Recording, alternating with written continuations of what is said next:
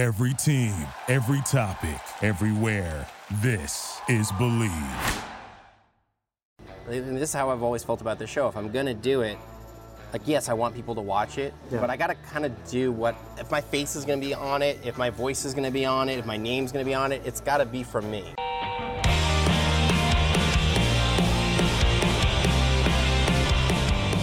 What a year it's been.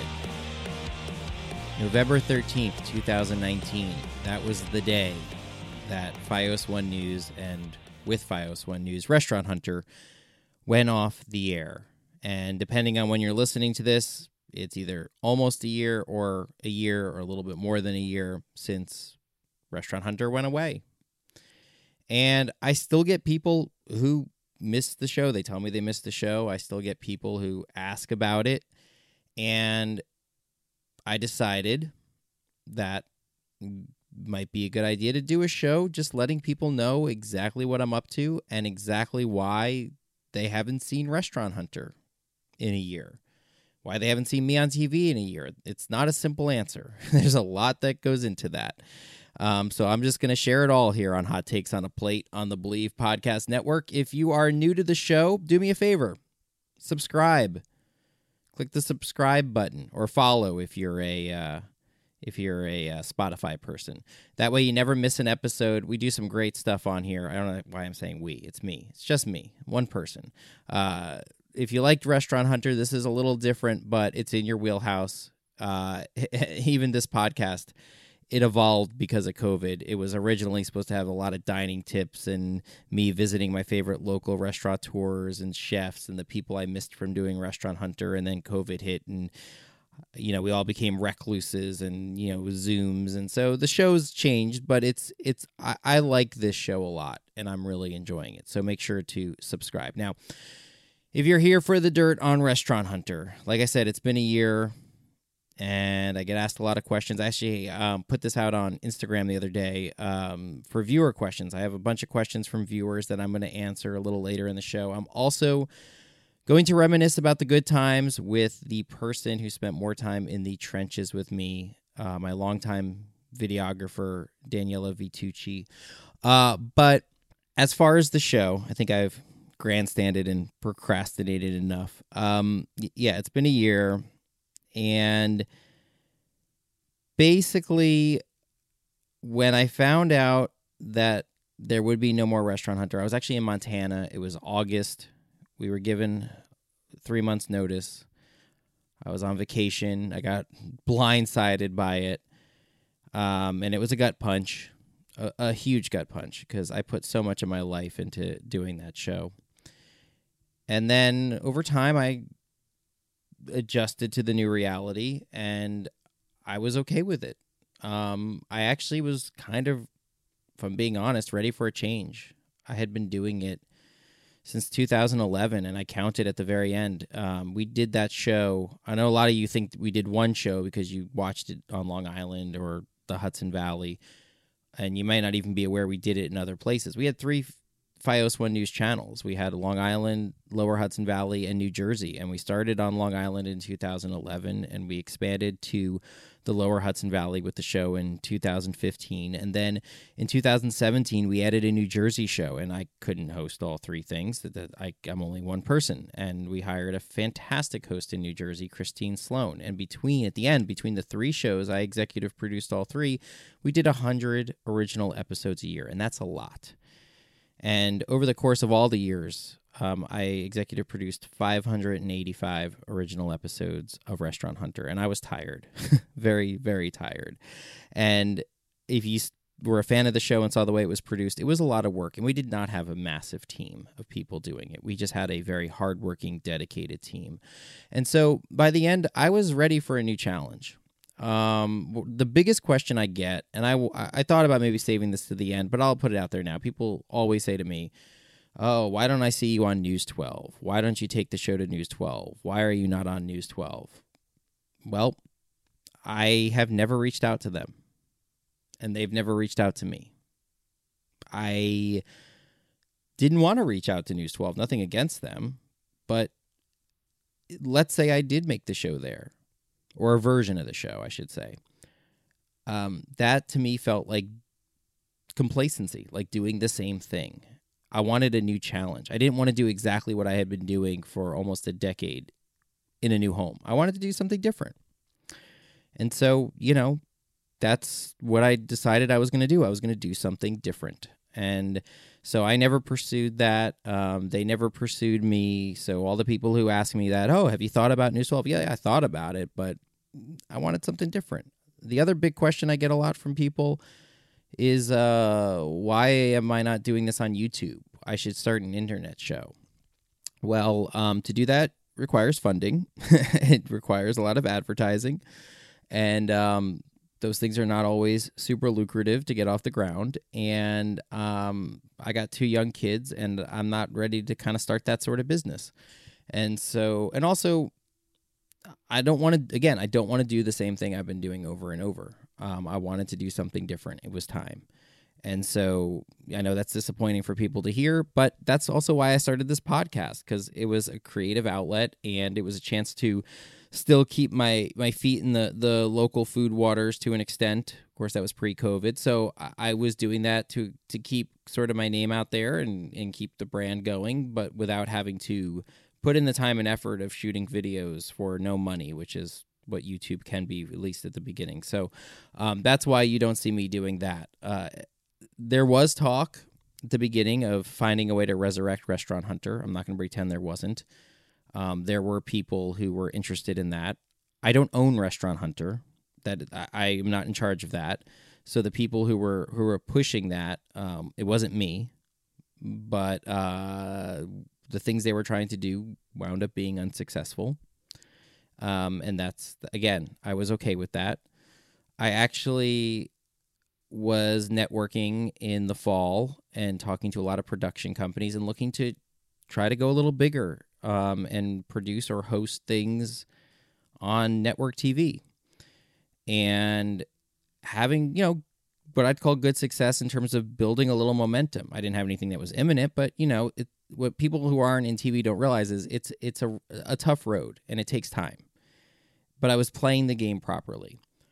And then, the holidays came and everybody takes a little break, and understandably. And then January came around, and that's when I had my heart attack. A very unexpected heart attack. And that kind of derailed things for a little bit. And then, a month later, I was feeling like, all right, maybe I could give this a go again, late February. Like, all right, let's ramp back up. And then this thing called COVID came. And the entire TV industry shut down. I was actually supposed to have meetings with a production company to talk about pitching, some big outlets, and that all disappeared because the kind of shows we were talking about doing weren't being done anymore. So that part of my career took a little pause. Everybody's did. But what I did do in that time is I said, all right, here we are in March, COVID's hitting, things are changing. I want to do something about it. And so something that I've never said publicly before, I'm going to say it right here, in exclusive. Me and some of my former teammates on Restaurant Hunter banded together and we started making a documentary. It's not made yet, it's not ready, but we started making a documentary about how this global pandemic is impacting New York restaurants. And we have been working to sell it part-time. All of it's part-time. It's all sweat equity for us at this point. But we have a lot of footage and a lot of interviews, and we are working on the product as we speak. And hopefully you'll get to see something in 2021. But we are, like I said, been working on this documentary. So I got the podcast, been working on the documentary, been also homeschooling my kids because, again, 2020, got to do that. And so I've been doing that as my kids now go to school part-time, and they're home half the time. And I've also been, of course, picking up, some freelance work here and there. I'm actually doing a freelance project right now that I just started that's going to take me through the end of the year that has nothing to do with food and nothing to do with traditional TV, but it's with really nice people, and it's actually for a good cause. It involves healthcare and patients And so I'm doing that, and I'm also still developing shows. Again, I don't like to count my chickens before they hatch, but I'm working on a really great pitch right now with a super talented person, a host.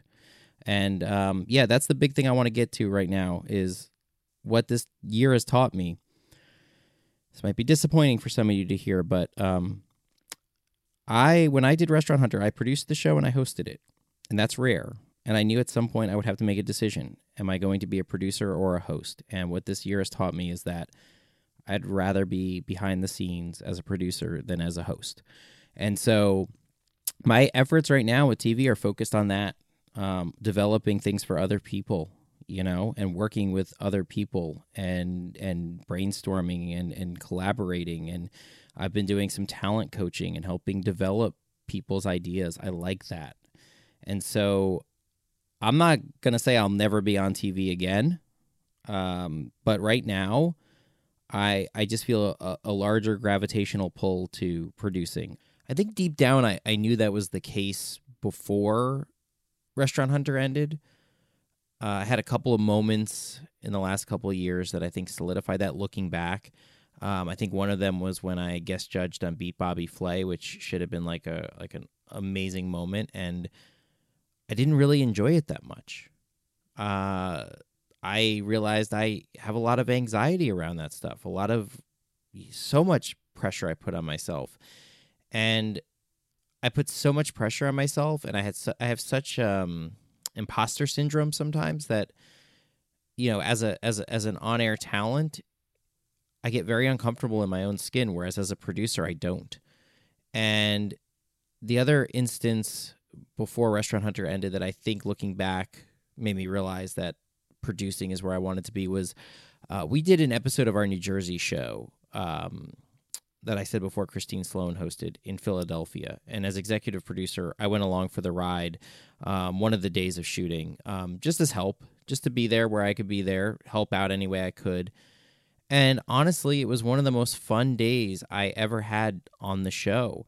Running around the city with one of our videographers, Christian McLaren, getting really cool B-roll shots to use in a cold open and use within segments, and being there for Christine to kind of be a second set of ears and discuss things that I heard and things we could throw in, and brainstorming ideas on the fly, doing that with the whole crew. I mean, so I think I knew somewhere deep down before this all ended that that's where I wanted to be. I wanted to be producing more than hosting, but I was wrapped up in such a thing where it's like this competitive thing, TV, where you want to get as far as you can go and as high as you can go, and I had gotten to this point where I was hosting my own show, and I was hosting 2 shows, and and winning awards for it, and I wanted, there was this part of me that's like, well, of course you got to try to be on Food Network, that's the next step. But I started to realize that wasn't where I was having the most fun. Don't get me wrong. There were so many days there where I enjoyed hosting the show, and I really enjoyed it in the moment with the different people and getting to know everybody. But I'm not somebody who feels comfortable necessarily always watching myself on TV. The show, from what I understand, is on video on demand still. Fios put it on video on demand. I have not gone back and watched any of the episodes. I don't always feel comfortable when I'm recognized in public. Just being honest, it's weird to me because I just feel kind of like a normal guy. And also at this particular moment in my life, I just can't imagine doing what I did before. I had a heart attack in January, and I've made a lot of lifestyle changes. And one of the things that was always important to me when I was doing Restaurant Hunter is to be honest and true to the show. And me stuffing my face with food right now, it would not be honest to me. I've lost, it's sad because I'm not on TV anymore. Of course, I'm as thin as I've been in over a decade, but I've lost 35, 40 pounds since I did that show. A lot of that is just major lifestyle changes and medication and whatever. But, I couldn't just sit there and be stuffing my face with hamburgers on TV right now. That would be disingenuous, and I'm not interested in it.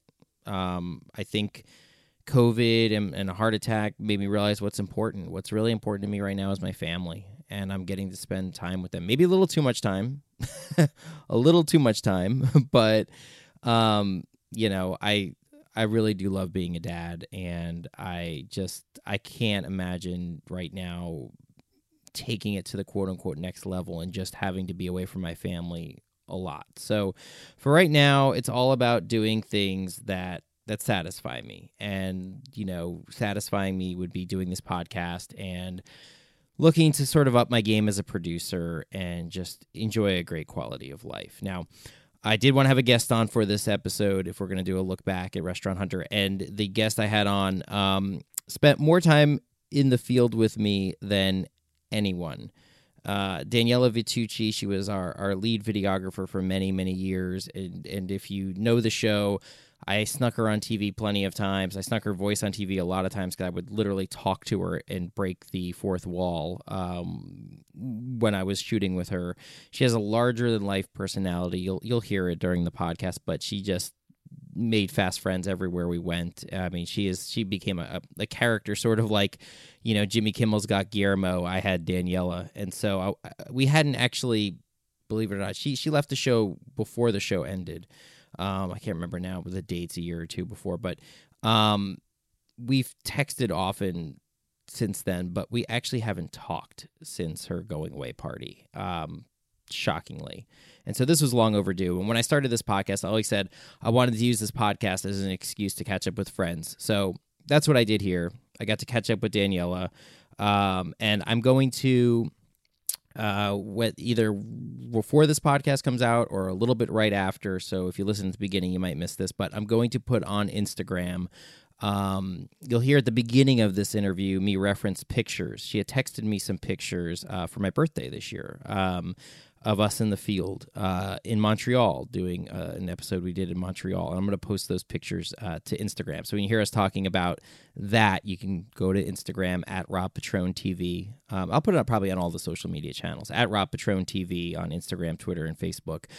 So you can look at those pictures as well. And when this interview is over with Daniela, which we get, you know, pretty into it in terms of just all the things that we enjoyed, but also all the things that were hard about the show, the things that made us say, okay, it was a great moment in our lives, but okay, we're ready for new things. So we get into all that. And on the other side of the interview, I am going to answer some questions that were posed to me on Instagram about the show and about me. So, but right now, here's me and Daniela talking about Restaurant Hunter. Enjoy. Those pictures that you texted me the other day, besides putting a huge smile on my face, that's where I got the idea to do this. Good idea, really? Yeah. Did you really get that idea before then? I thought I inspired something. Yeah, you did. No, that's where I got the idea from your pictures. You inspired that. Like I was like, you know, it got me.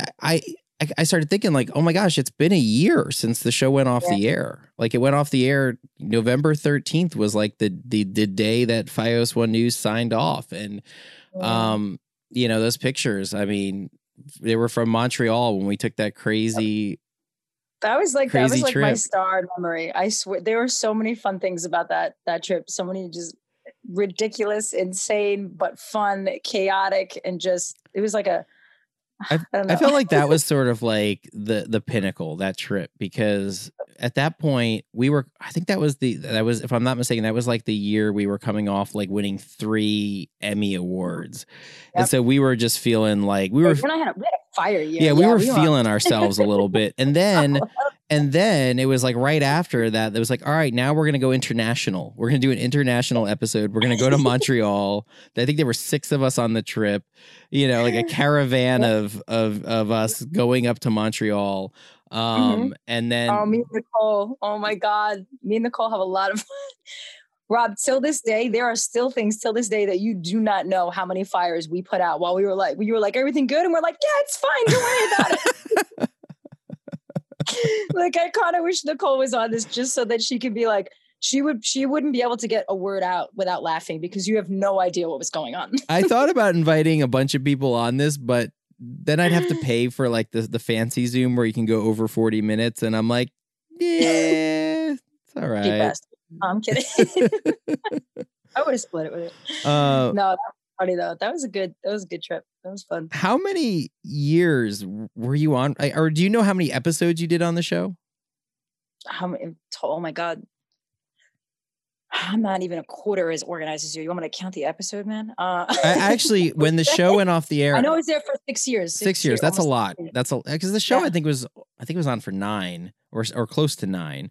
I know I counted at the end, and between the 3 versions of the show, we did 585 original episodes. Wow. So you were the.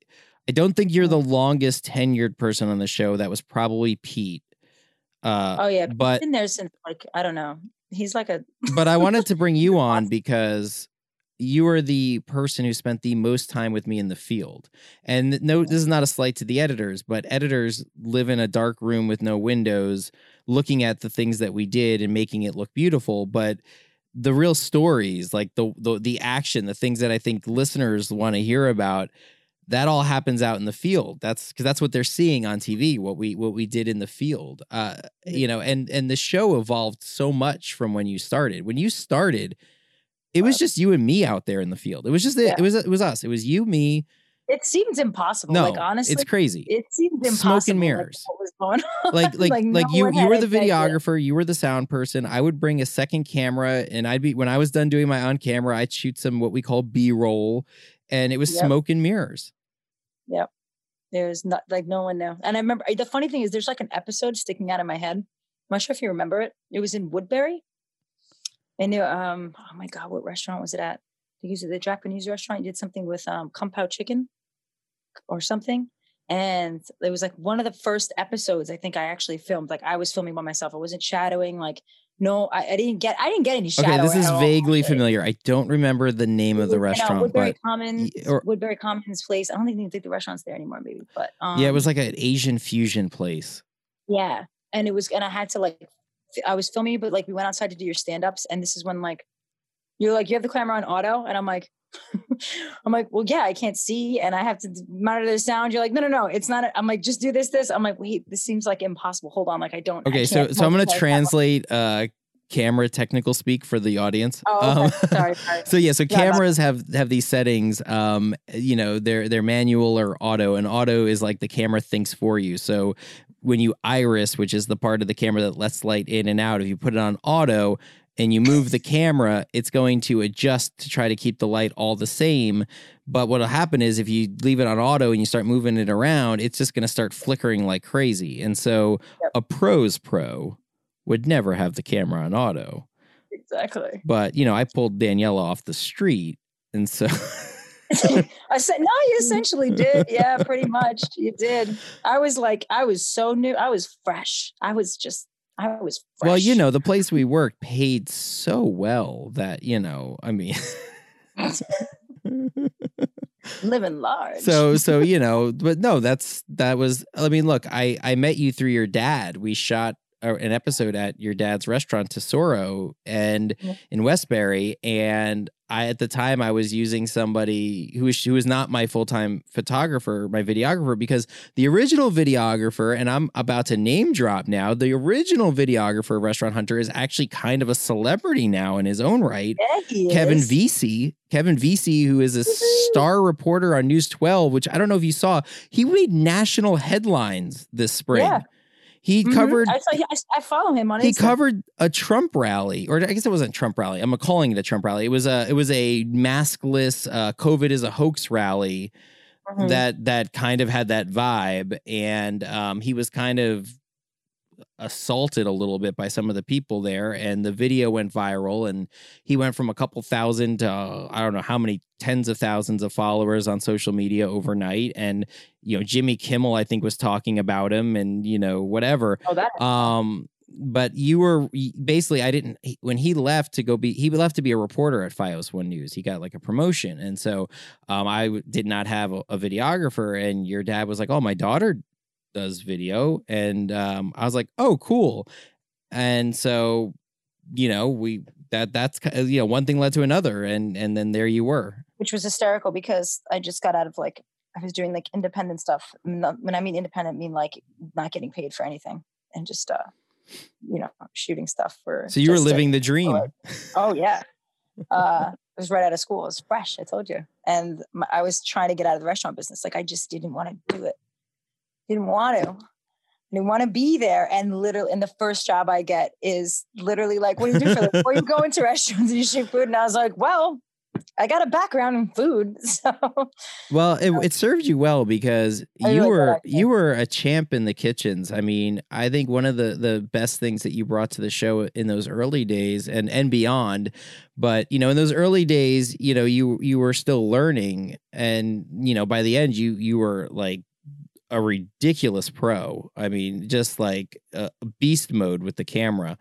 But all throughout, one of your best skills that you had was that you made fast friends with the people in the kitchen. And I was the one in front of the camera, but I wasn't sitting there in the hot kitchen sweating with these chefs the entire time. That video you see of them cooking, I wasn't there. I would go sit and have a drink, He was drinking, reading his lines, I would drink my Pellegrino in the, at the bar and make small talk with the owners. And you were the one back there doing all the gritty work. And because you knew the language, you knew what they were doing, you would make the fast friends with these people, and I feel like it got us good stuff.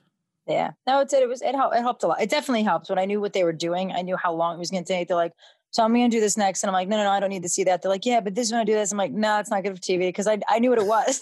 So like certain marinades, certain things, like I'm going to put it in the freezer. I'm like, no, it's cool, don't worry about it. Let's speed this along. That helped a lot. But in terms of following action, that was huge. That's what helped me with it. I'm not going to, that definitely. You could anticipate where it was going to go. I was able to anticipate really, really well with that. Two things I can anticipate well: shooting musicians and food. Those are the two things I'm like beast mode, because that's the two things I grew up with my entire life. So one of my favorite memories of you and working with you was when we covered and did a story, and it actually ended up winning an Emmy, was when we did Smorgasburg. Oh my God. I remember because it was just the two of us. That was one of those ones where it was just you and me, that we didn't have a second, as the show went on, we added crew. So we became it was a 2-camera shoot, not a 1-camera shoot. So this Smorgasburg was a 1-camera shoot, and it was a 1-camera shoot on a super hot day back when it was in Brooklyn Bridge Park, and it was in a concrete slab in super, super hot day. And concrete slab, super hot day, 1 camera, spread out. We're not inside a restaurant where it's a tight quarters. We have to walk all over to multiple places. And let me throw in one more tidbit to the story. Yep. Daniela was pregnant. Yep. Let me just throw that one out there too. Abusive. You were abusing me. You're like, it's fine. You need water? No, I'm kidding. No, you were sweet with me. You're like, do you need to eat? Like, do you want some watermelon? Like, not even like the crap food. You were trying to give me like healthy stuff. It was me. He was like, I'm fine. But like, I'd be like passing out. I think at one point I took the camera and I'm like, take a break. I'm going to go shoot some video. But it was bad. We did though. We won an Emmy. It worked for it. There we go. But that was you like being you, like just getting it done, just like in ways that is just like, who is this like tornado of a person? It's actually a good way to describe me. I am a tornado. I destroy things as I swing past them. Well, it's funny because like, as the show grew and our crew grew, I think in my mind, the pressure sort of grew with the show. And when it's funny because when you texted me those photos, I responded by saying good times, though oddly, I don't miss doing that show. I'm sure you can relate. And you replied that you completely understood. Yeah. And I think because of the fun content we did, I think people, they have no idea just how much work went into what we were doing and how much pressure we put on ourselves to keep raising the bar.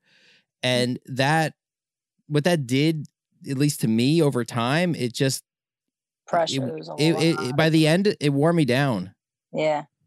The thing, it wasn't even that. It was, like, again, like I was grateful, to be a part of something again, like from its inception. It's very rare that you become a part of something that grows that much, in that short amount of time. And you get to see it through all stages. Like I didn't see it through all stages, but I came on almost just about its inception, really. I think we were on about probably 2.5 years at that point. but it was very fresh. It was very fresh. There wasn't a lot of look. There wasn't a lot of growth. You know what I mean? You so, like, came in at a time when the show was getting its footing. Like we were a pretty good show, but we were still small, still held together by tape. You know, like exactly. There was like a lot. Yeah. So to see that was great. And I was grateful for it. But then it got to a point where it was like, okay, we kind of it's gonna make me sound a little pompous, but I think we kind of like outgrew like certain things. Like we were just trying to say this in a way that's nobody's listening. Say it how you want to. I'm just saying, like, I think we sort of outgrew that network. Like we wanted to do certain things and we kind of were getting blocked every second. So we had to keep going around it. And it was like making compromises to things that shouldn't have been compromised. You know, look, we were doing what we originally set out to do was to do sort of a fun local news food show on a local news channel. And what we did is we started to make it a production, if you will. Yeah. We were trying to do something that you would see on a network, a cable network, but we were doing it with local news resources. And that's not a knock on our former employer or anything. It's just we changed the game. Like we decided to flip the script and change the game, but we were trying to do it with one hand tied behind our back, you know, because again, like we weren't working for CNN, you know, like, and that's not, again, like, no, you know, it's local TV, you know, but we were trying to do that kind of level thing. And I think nobody was putting the pressure on us to do that except us. Yeah, no, that's what the funny thing was. It was just more of like, especially me, I would watch all these things and I would watch all these shows. And I knew in terms of equipment wise too, I was a big gearhead. So like, I was constantly trying to be like, Rob, we can get like a good lens. And you're like, no. There was no budget. But you were right. There was no budget. It didn't make sense. And you were like, hey, like, let's just do what, you know, and it was me getting frustrated with that. Then you were trying to get like new content and it was hard. Like it got hard and it was, you know. Oh, I mean, that Montreal trip, to bring it full circle, was like the ultimate in terms of me getting in my own head as a producer. Yeah. And it's like, I look back at that, you know, that episode and what it ended up being. And that was me bringing my A game as a producer and my C game as a talent, because I was so focused on things I shouldn't have been focused on. I was so focused on, I had this sort of like fever dream of what I wanted it to look like, and you know, and down to the most minute details and just camera angles. And I was directing and producing, and I had this vision. And the one thing I wasn't focusing enough on was, oh yeah, you need to be on camera and like conduct really good interviews. So when I'm doing my interviews, they weren't terrible, but like I felt like my head was elsewhere. It was thinking about where the cameras were. It was thinking about this. It was thinking about that. I wasn't living in the moment. And looking back, it's like, oh God, like, dude, like you could have been so much better there. Yeah, I think that's your own thing, though. I think you were in your head a lot more than I thought. Because every time I was there, we were all running around, and it was, again, you and I had these meetings. We all had these group meetings, and then you and I, before even anybody shot, you and I would sit down, have breakfast, and be like, "Okay, Rob, like let's talk about this." And I would purposely try to pick your brain so that whenever we got to a shoot and you were talking to, you know, the chef or whoever we were interviewing, and that, you know, at that time, it would be like, okay, I'm not going to ask him any questions unless I know that like his head's going to explode if he sees this. Oh, no. What I'm talking about had nothing to do with you. You were bringing your A game. I was a lunatic. I feel bad because I was like, wow, like the whole point is like, all right, you focus on you. You do you, boo. And and I feel bad now. Like that's terrible. No, you were letting me do me. I just, my point is more all my prep going into it. Like before I showed up, like all my prep in the days and weeks leading up to it was so focused on what you guys were doing. Yeah. Because as executive producer, I had this vision that I really wasn't focusing as much on what I needed to be doing. I wasn't ignoring it completely, but like just looking back, like, I don't know, like I just feel like, I should have asked that. I should have said that there. Like I just was so... It was almost, you become robotic when you're thinking about what's going on around you. And that was a lesson I learned from doing that episode, was like, dude, you can't do that. Like you can't, man. Like like you can have a vision, but you got to, and that's really what it came down to was I always knew after doing that show, I was going to have to choose. Do I want to be a talent or a producer? Like I can't do both anymore. Yeah. And that was always the thing I was most afraid of walking away from Restaurant Hunters, making that decision. Like, what am I going to do? And honestly, when they said the show's over, I still didn't know what I was going to do. And I think if COVID has taught me anything, it's like, I know what I want to do now. I don't want to be a host. You don't like it? Yeah, that's not your thing. I want to be, I'd rather produce. I mean, you're still hosting. I know. It's a podcast, though. It's different. You're still hosting. It's different. You always got to have your hand in it. You can't get out of it. Yeah, but like, I'm trying to get away from food. Rob, I get pulled back into it. You know what? I love this because I don't have to worry about camera angles. I don't got to worry about anything but the conversation. Yeah, it's like back to basics. I love it. This is so much fun. Yeah, well, this was your element anyway. Your interviews, you would lose yourself in your interviews. That was your thing. But it's nice to do an interview where I can lose myself and I don't have to think about like, okay, now I'm eating. Is the camera on my food? Is it on my face? Yep. What am I giving them a good cut point when they edit it? Like all these little things that you have to think about while you're. Oh my God, that's another thing. You were awesome with that. You were a monster with that. It like that. I gotta say, after doing anything after Restaurant Hunter, there is no one that was more aware of what they did with their hands and while eating food during an interview than it was you. Like I almost thought like everyone should know that. Like anytime I would film anybody, I'd be like, does he not know that he's being filmed right now? Like, why would he do that? Or why would she do that on camera right now? But I got so used to you just being aware no matter what. So like you wouldn't take this like enormous bite, or if you did something like that, it was for a purpose. You know what I mean? It wouldn't like, all right, this is not going to work. Can we cut around this? Or are we going to be able to cut around this? We were so aware of all of that. I took that for granted, I got to say. I don't miss doing the show. I think it was a great chapter of my life. I was happy with it. I'm okay now not doing it. It's not like I sit around and go, oh God, I want my show back. No, it's fine. Oh, no. But if there's anything I miss besides the people, because the people, I always said during that show, I don't know. I know I said it to later crews, and I'm pretty sure I probably said it while you were on the show as well.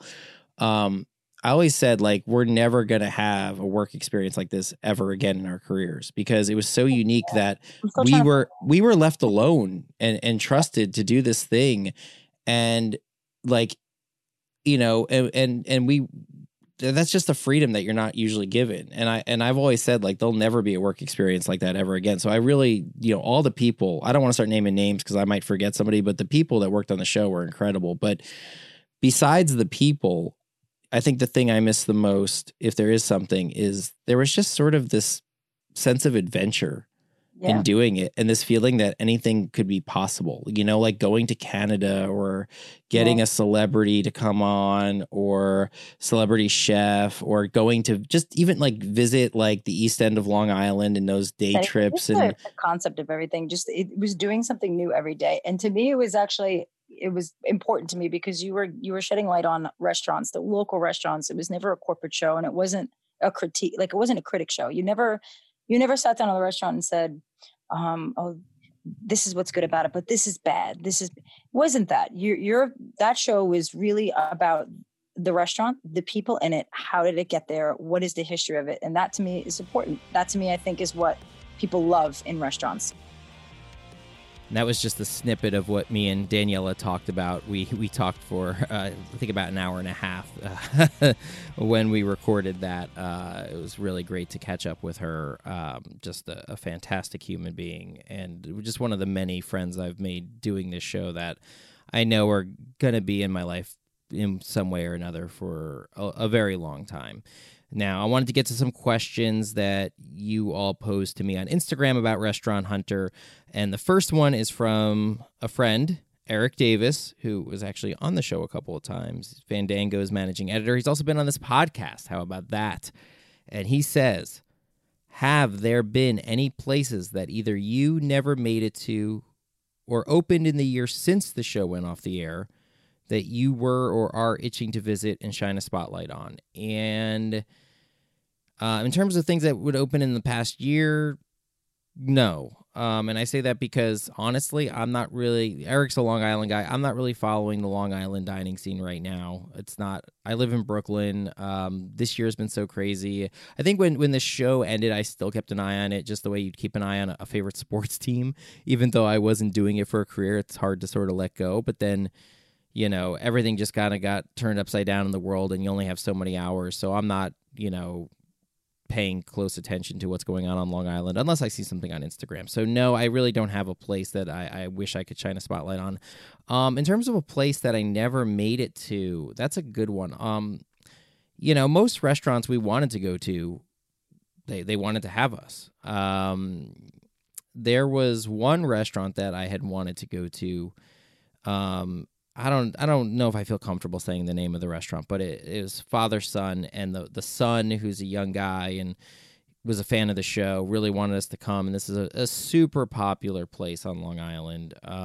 And the dad, for whatever reason, he was old school. He didn't want TV cameras in there, and so the dad won out. And so I never did make it to this place, but it's a place that a lot of you would write me saying, you know, I'll just say it. It's Robke's. A lot of you would say, hey, you got to check out this place, Robke's. And, you know, I was like, yeah, I'd love to. I'd love to check it out. But anyway, I don't think it's so much dirt I'm airing here. That happens. You know, some people, they just don't understand the whole TV thing. And that's fine. I never cared. If somebody didn't want us to come, honestly, it was no big deal to us. I'd rather know that in advance than show up and have somebody be ornery, you know? So it was, yeah, totally fine. And they quite frankly, Robke's didn't need our attention. From what I understand, they're slammed all the time. So, you know, us being there wouldn't, I don't think, have made a difference for them either way. The next question is from somebody, Long Island locavore Nancy Vell, who asks, how does an Emmy-winning show find itself off the air? Emmys have nothing to do with whether you're on the air or off the air. In the case of Restaurant Hunter, look, Verizon decided to stop producing local news. It was simple as that. And so I didn't actually work for Verizon. I worked for RNN, which produced the news for Verizon and produced Restaurant Hunter and other things for Verizon. And, you know, just like anyone else, they had a contract. And the contract, this is no new news. This was in the news after it all happened. The contract ran out and they didn't renew the contract. And 150 people lost their jobs over it. And that sucks. But, I mean, you know, there wasn't... You know, if the channel goes away, the show doesn't have a home. So the show didn't have a home. And so I know Verizon liked the show enough to want to put it on video on demand to placate people. But yeah, that's how it ends up that off the air. And again, I developed the show, but Verizon wanted to do the show.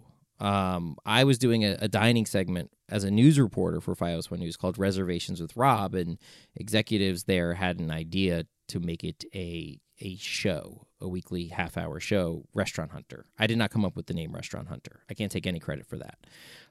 So I don't own that. So again, how does it find itself off the air? The channel went away, all the content went away, and that's that. So anyway, hope that answers your question. And the last one is from Scott G. Scott G asks, were there any particular restaurants in the Hudson Valley that were either particularly easy to work with or otherwise difficult to work with?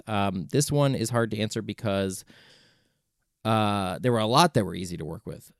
Most of them were easy to work with. And if I start naming names, then I'm going to leave somebody out, and I don't want to do that. But, I mean, it's the hospitality business. And, you know, it's not like we just show up cold. You know, there's a lot of phone calls from the time we reach out to the time we show up to gather information and get to know them. So, you know, and most of the people by the end that we were visiting knew the show and they were fans of the show. So we were walking into the friendliest atmosphere. I mean, as somebody who covered news and sports in my career, you know, in those situations you weren't always wanted, especially with news. But, you know, even in sports, sometimes the coach doesn't want to talk to you or the players don't want to talk to you. Here, they want to talk to you. You know, that's one of the things I missed the most about the show, honestly, is that it was just such a warm, friendly environment that was created. You know, it was the hospitality business, and these were the people that were the best at it. So, you know, almost everybody was great to work with. Were there difficult people to work with sometimes, occasionally? Yes. I'm not going to get into every little detail of everything, but, you know, I will say this. It's only happened a couple of times, but there were a couple of times where we had some really bad situations happen. And again, I'm not going to go into details because it's honestly, they never happened to me personally. It was to other people. And we did not air those segments. They got pulled. And we had to scramble to figure something out. But I was never going to air something if something negative went down one way or another. So, but that was such a rare occurrence. I think that's what made us popular with the show, is that we were trying to keep it real. You know, we weren't critics. We were upfront about that. We were storytellers. I was curating. But I wasn't going to just BS. Never have, never will. Okay, well, this was a fun trip down memory lane.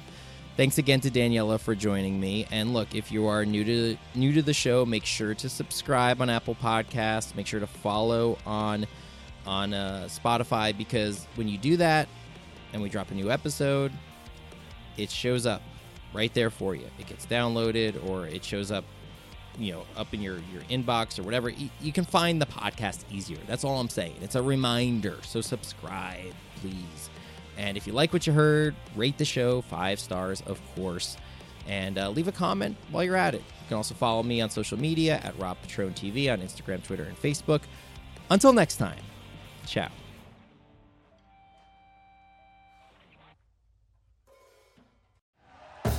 Thank you for listening to Believe. You can show support to your host by subscribing to the show and giving us a 5-star rating on your preferred platform. Check us out at Believe.com and search for BLEAV on YouTube.